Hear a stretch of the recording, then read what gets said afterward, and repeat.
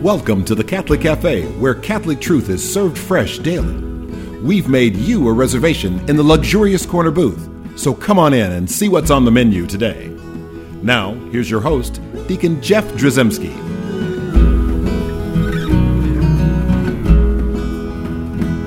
Greetings and welcome to the Catholic Cafe. I'm Deacon Jeff, sitting in a luxurious corner booth of the Catholic Cafe, sitting here with Thomas P. Dorian.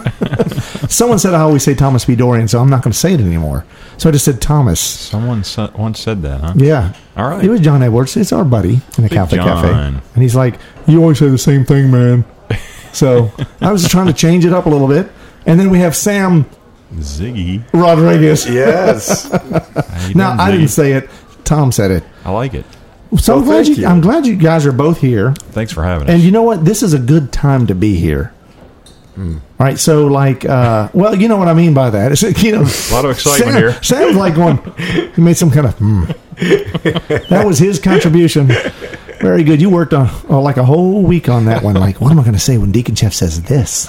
I'm going to go, Anyway, I've got people tuning out right now. I got to get them back in. Yeah, focus. Straighten up. So, like, it's Christ the King. That's the thing. That's what we're going to talk about today because here we are broadcasting, and this weekend is Christ the King of the Universe. Of the universe. That's a pretty cool title. That is a big title.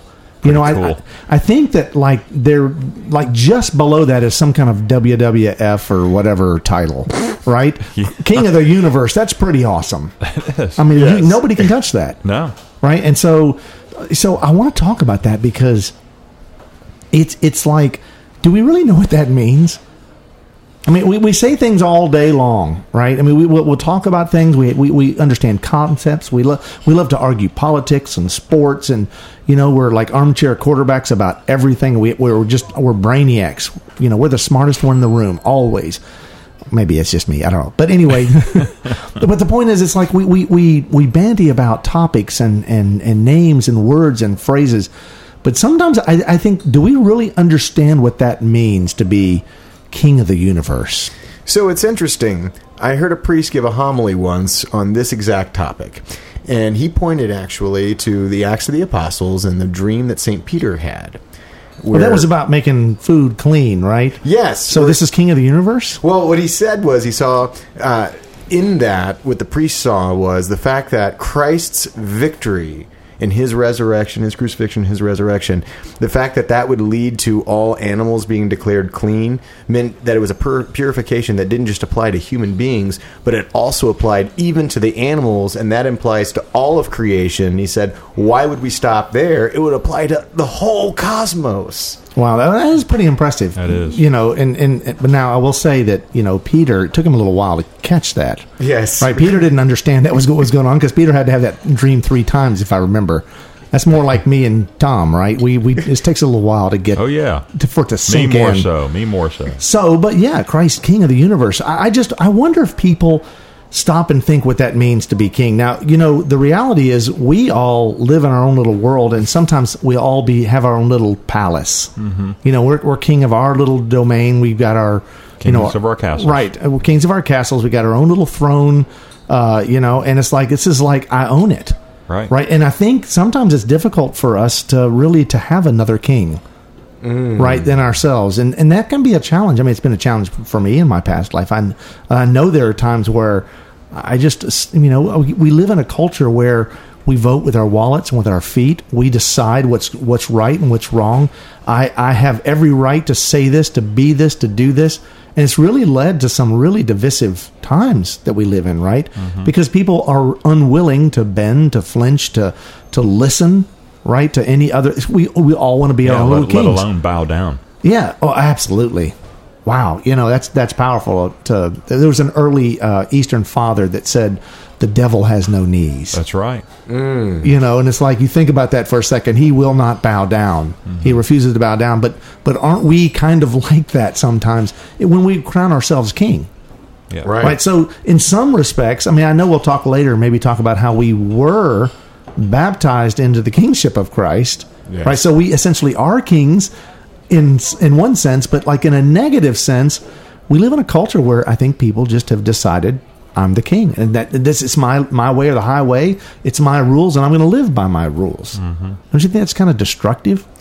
Well, I found myself living in a way where I was giving into self-deception quite often. I was really liking to believe what I wanted to believe about this particular person or this particular situation, and I caught myself in that through prayer. God really helped me see that I had a weakness and a tendency towards self-deception that he wanted to correct.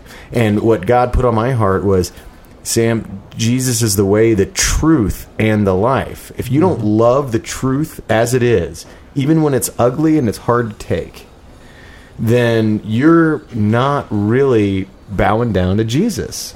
And that if we're going to really love Christ, so for him to be king of the universe, he's also the king of all reality and all that underpins reality, every aspect of it, and that there is a reality, and it is one that exists outside our own thoughts, whether we like it or not. But Sam, I want to be king. I want to be king. It's like, it's literally, I hear that. And I think so many of us have experienced, and maybe even don't even realize it. Now, see, you went to prayer, right? And the Lord spoke to you in prayer.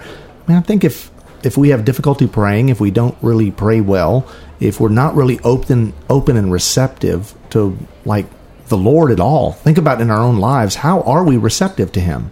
Oh, yeah. No, you're right. How do we receive him? Because as many of us, we show up in church, we do the church thing, right? Mm-hmm. We're a member of this fraternal organization, or we're a member of that group.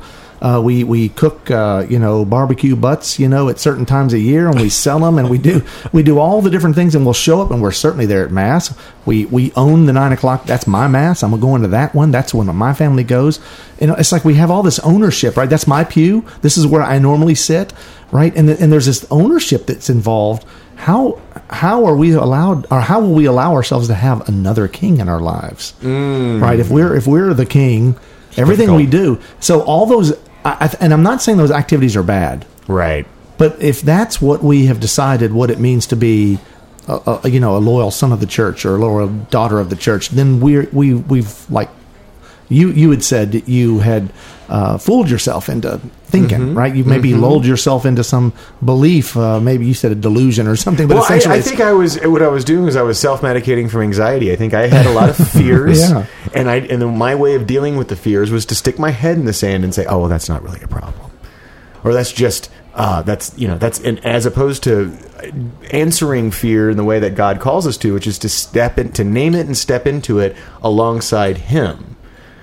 And I lack the courage to do that. You think about kings, and you think about, like in history, you look at these kings that you see on TV or whatever in these movies and these great stories and Camelot and all that kind of stuff. You see those kings, and there's a part that we love in being our own king, where we get to sit on this big high throne, and everyone comes and bows to us and get at our every whim is answered, right?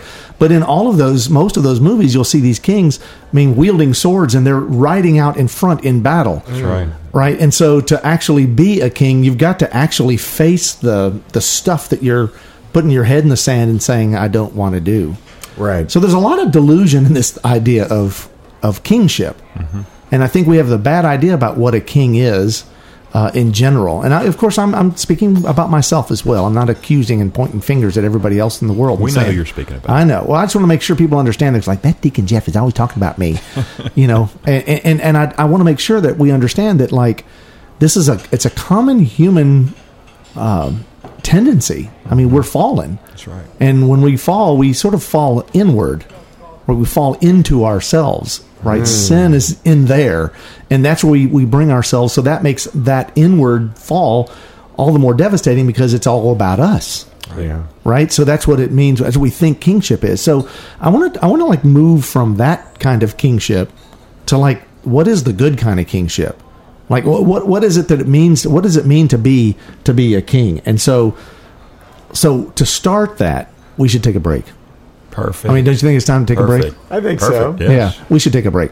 Always leave them hanging. So the next part of the show is not going to be about selfish people like Tom and me and Sam. It's going to be about you people out there listening, the kings, right, and living in the kingship and understanding that Christ is the King of the universe. So before we do that, though, I want to remind folks at home we got a great website, thecatholiccafe.com. Send me an email. Deacon Jeff at thecatholiccafe.com. And follow us on Facebook, on Instagram, on Twitter, and share our posts and our materials, so your friends can see what you see in us. Awesome. Very good. So with that, we'll be right back.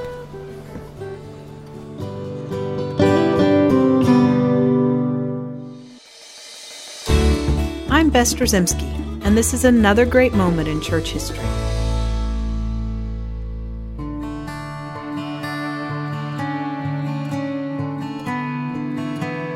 Just imagine what it would have been like to sit at the feet of one of the 12 and hear the gospel proclaimed firsthand from someone who saw, touched, walked, and talked with the Lord Jesus himself.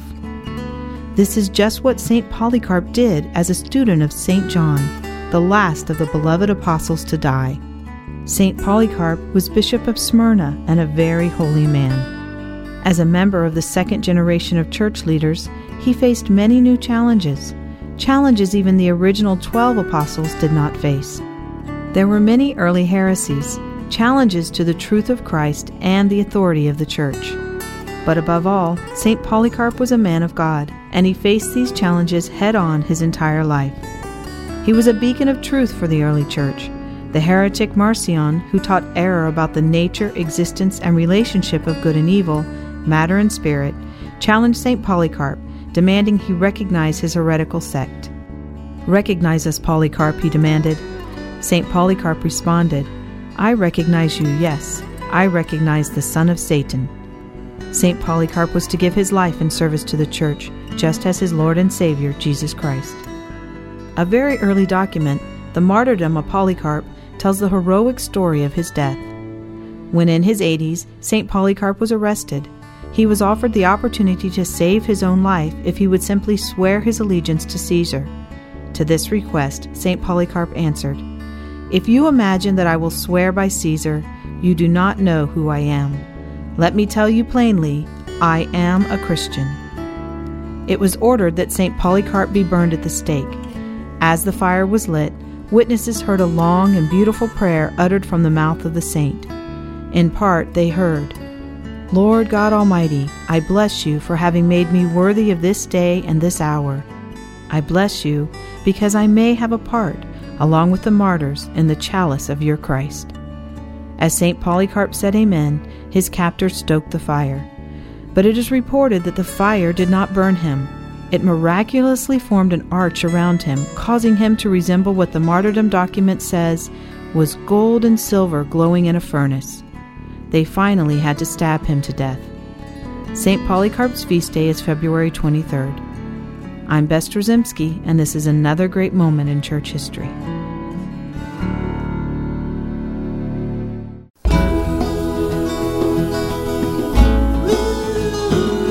Welcome back to the Catholic Cafe. Here's Deacon Jeff.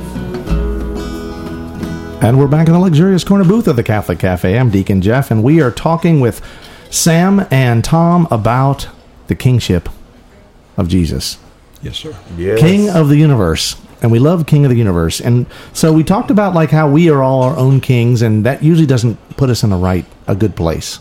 No. Right? There's a lot of selfishness involved.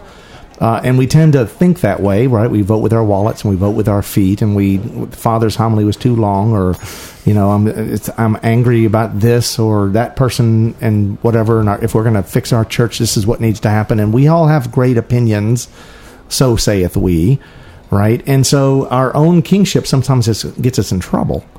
And I think a lot of times that really means that we don't understand what a true king is. Mm-hmm. And I want to go back to that part we talked about like these great medieval kings that we see in the movies and the stories about how they would like lead into battle.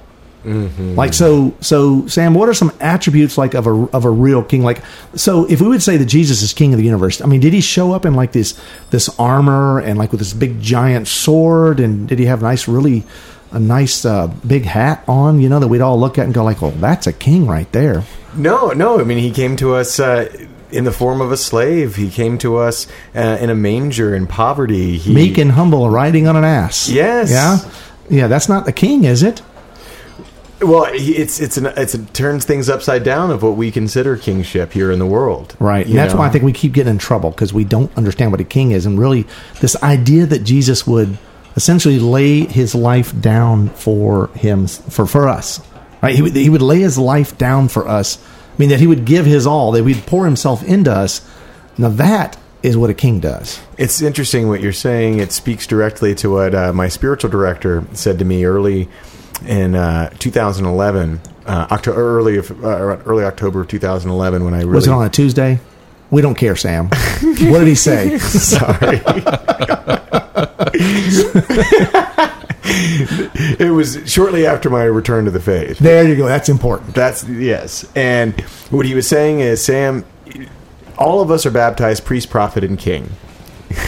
But you, each person there's sometimes going to be more of a prophet, more of a priest, or more of a king. Well, that we would see that charisma or that charism or yes.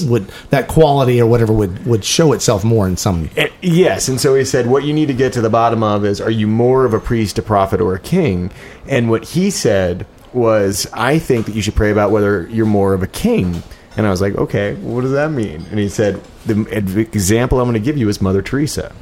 He said that she had a kingly ministry. Her ministry was concerning the good of others. And he's like, and so if that is what's emphasized in your baptismal call, then your focus needs to be on looking after the good of others. And so Don't change spiritual directors. I know. How beautiful is that? That's beautiful. That is really cool. So, like when you say you're the king, yeah, like what attribute are you more, priest, prophet, or a king? Am I more priest, prophet, or king? Yeah. Which one are you? I'm more king. You think you're more king? I think so. No, I think he's more prophetic. He's always like he's like the bumper sticker, man. He's always got this little thing. One-liners. The one-liners. They're good. Go. They're good. No, thank you. I think that's important, and I think this idea that of kingship and it's pouring yourself out for the other, that is something we don't like to do, and that's one of the reasons why I think it's so hard for us to view that, that part of kingship and what Jesus's kingship is. Because here's what's so neat, Tom. You'd mentioned in between the break, you talked about, like, do we want to talk about like when the church celebrates this? Right. I mean, I think it's significant to note that essentially, Lord Jesus Christ, King of the universe, this feast takes place. It's the culmination of everything, of all of the revelation of Jesus Christ. Mm-hmm. I mean, it's the last week of the liturgical year before we start a new year. Yeah. Right, we start a new an year. Exclamation point. Yeah, but it's like, look, everything that was revealed about Jesus, everything that Jesus did, every step that he took was walking towards King of the universe. Yes. Right? So who he was, who he is, and continues to be in our lives is King of the universe. Right? And so if we'd say that's very Christ-like of you, then you're saying then you're like a king. Right? And if our goal is to be like Jesus, you need to be humble and whatever. It's like, that's right. That's great. That's like a king. Mm-hmm. And so that's how we wear that, what, St. Paul would talk about, wear the crown, that never fades or whatever, when he's talking about what we're working towards is to be crowned with him. And what that means then is to also suffer with him. Yes. Right? To pour ourselves out with him, which is, it's not what the world thinks kingship is, but it's what the world desperately needs. Is a king like that. And a lot of times what we think about in the world is that, a king secures his rule through bloody conquest, forcing his rule upon you. You're accepting him as king because, my goodness, you don't have another choice because he's got an army and he's going to beat you down. And worldly kings might have done that in the past. Right. Once or twice. But Jesus, on the other hand, he, in emptying himself out and coming to us as a slave, as a servant leader, he's modeling to us the disposition that we must have in order to truly receive his kingship and allow him, because he's not going to force himself on the throne of your heart. He's waiting for us to invite him because he's only wanting to work within the context of our freedom, because he's wanting to bring us to life in love, which is related directly to our freedom. And there's a line actually in Proverbs that relates specifically to this, where it says that a king's heart is channeled water in the hands of the Lord. Ooh. And that had a big impact on me because when I saw that in Proverbs, I remembered what my spiritual director was said. And so I said, oh, Lord, help me that my heart may be channeled water in your hands, you know, and so that was a prayer of mine for a while, just because that imagery was just so beautiful. But I think it also relates exactly to this notion here that he is asking us to freely give ourselves over to his kingship and participate in his kingship, which is a kingship of love. But in order to get there, we have to make ourselves available that our hearts may be channeled water in his hands. Speaking of channeled water, that is perfect timing, because it's like raining cats and dogs outside. Oh, that's true. King of the universe is water. That is so cool. Chiming in right now, channeling water from heaven for that's us. right. And I hope there's not like a leak in that cafe. You know, cool. So we start getting drips of water. That's what's going on. You know, so here's the thing. That's so beautiful to understand this whole concept.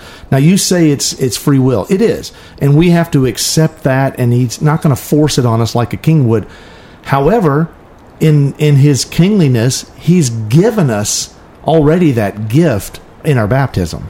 In other words, it's laid before us. It's like, look, dude, all you have to do is, it's all laid out for you. It's kind of like when Mama put our clothes out on our bed. So it's not a lot of decisions to make. It's like, well, there's some clothes. They're clean, and it's like they match the granimals, you know, they go together or whatever. I'm showing my age. But it's like, you know, Jesus gives us what we need, right? In our baptism, we've been given what we need to be priests, prophets, and kings. And we don't often think about that king part, do we? We don't. We love being prophetic. Right, yep. Mr. Bumper Sticker. Exactly. Right, and we love being priests. Like, we're all so holy. We'll do all these holy things, and we like to pray and say we pray. But we don't often talk about being kings because we think that's kind of pompous to say, well, I'm the king. When really it's like the lowliest guy in the room. It's the most humble guy in the room is the king of the universe. Mm-hmm. And that's Jesus. He showed himself that way, presented himself, and then at the same time, at the end, triumphantly, you know, taking his throne in heaven. But still, like, it's like, wait, is that the king? You know? And so we pattern our life after his. It's not going to be a life of grandeur and a life of, you know, big money and wealth and fame. You know, sometimes good people find themselves in those areas, but the reality is that's not where we find our strength. That's not where we find our power and authority, right? In those earthly and worldly searchings. It's really in the Lord Jesus Christ, right? Amen. And if we live that life, now see that, but that's the thing. As I guess I want to kind of sort of rhetorically ask this question to everybody listening, and I'll ask you guys, but like, is Jesus really the Lord of your life? Stop and think about what you do in your life, how you do your life, how you organize your life, how you designate prayer time, how you set up how you're going to allow Jesus, you know, into your life. We're gatekeepers, we're protectors, we'll build up these walls sometimes, and it's like we want everything done on our conditions in our time. And does that mean that Jesus is the Lord of your life? And I would just question that, because I've had many times in my life where I felt like I had everything under control, and those are the worst times. Oh yeah, because you find out you don't have it under control. Right, and as much as we keep shielding and keeping Jesus out of our life, and so think about the things that are going on in your life, and you could probably come up with one or two examples of things that are kind of miserable. Mm-hmm. That would not include Tom's hair. No, his hair is perfect. He has kingly hair. That is a crown. Who needs a crown? Every show now, but I would imagine everyone listening, except for Tom and his hair, I think everyone listening really is going to want to think like, well, I'm not a king because of this. And they'll list all these terrible things that are going on in their life, right? And the reality is, I think what the scriptures would tell us, what the church would tell us, what Jesus himself would tell us, what St. Paul said over and over again, is that those are actually signs of kingship.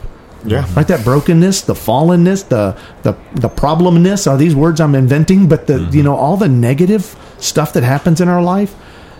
When we accept those, when we accept the sufferings, when we take that on, all right, we become kings. Wow. If that's what Jesus, that's what he demonstrated. Yeah. Right? That's not easy to do. No, but that's beautiful. It really is.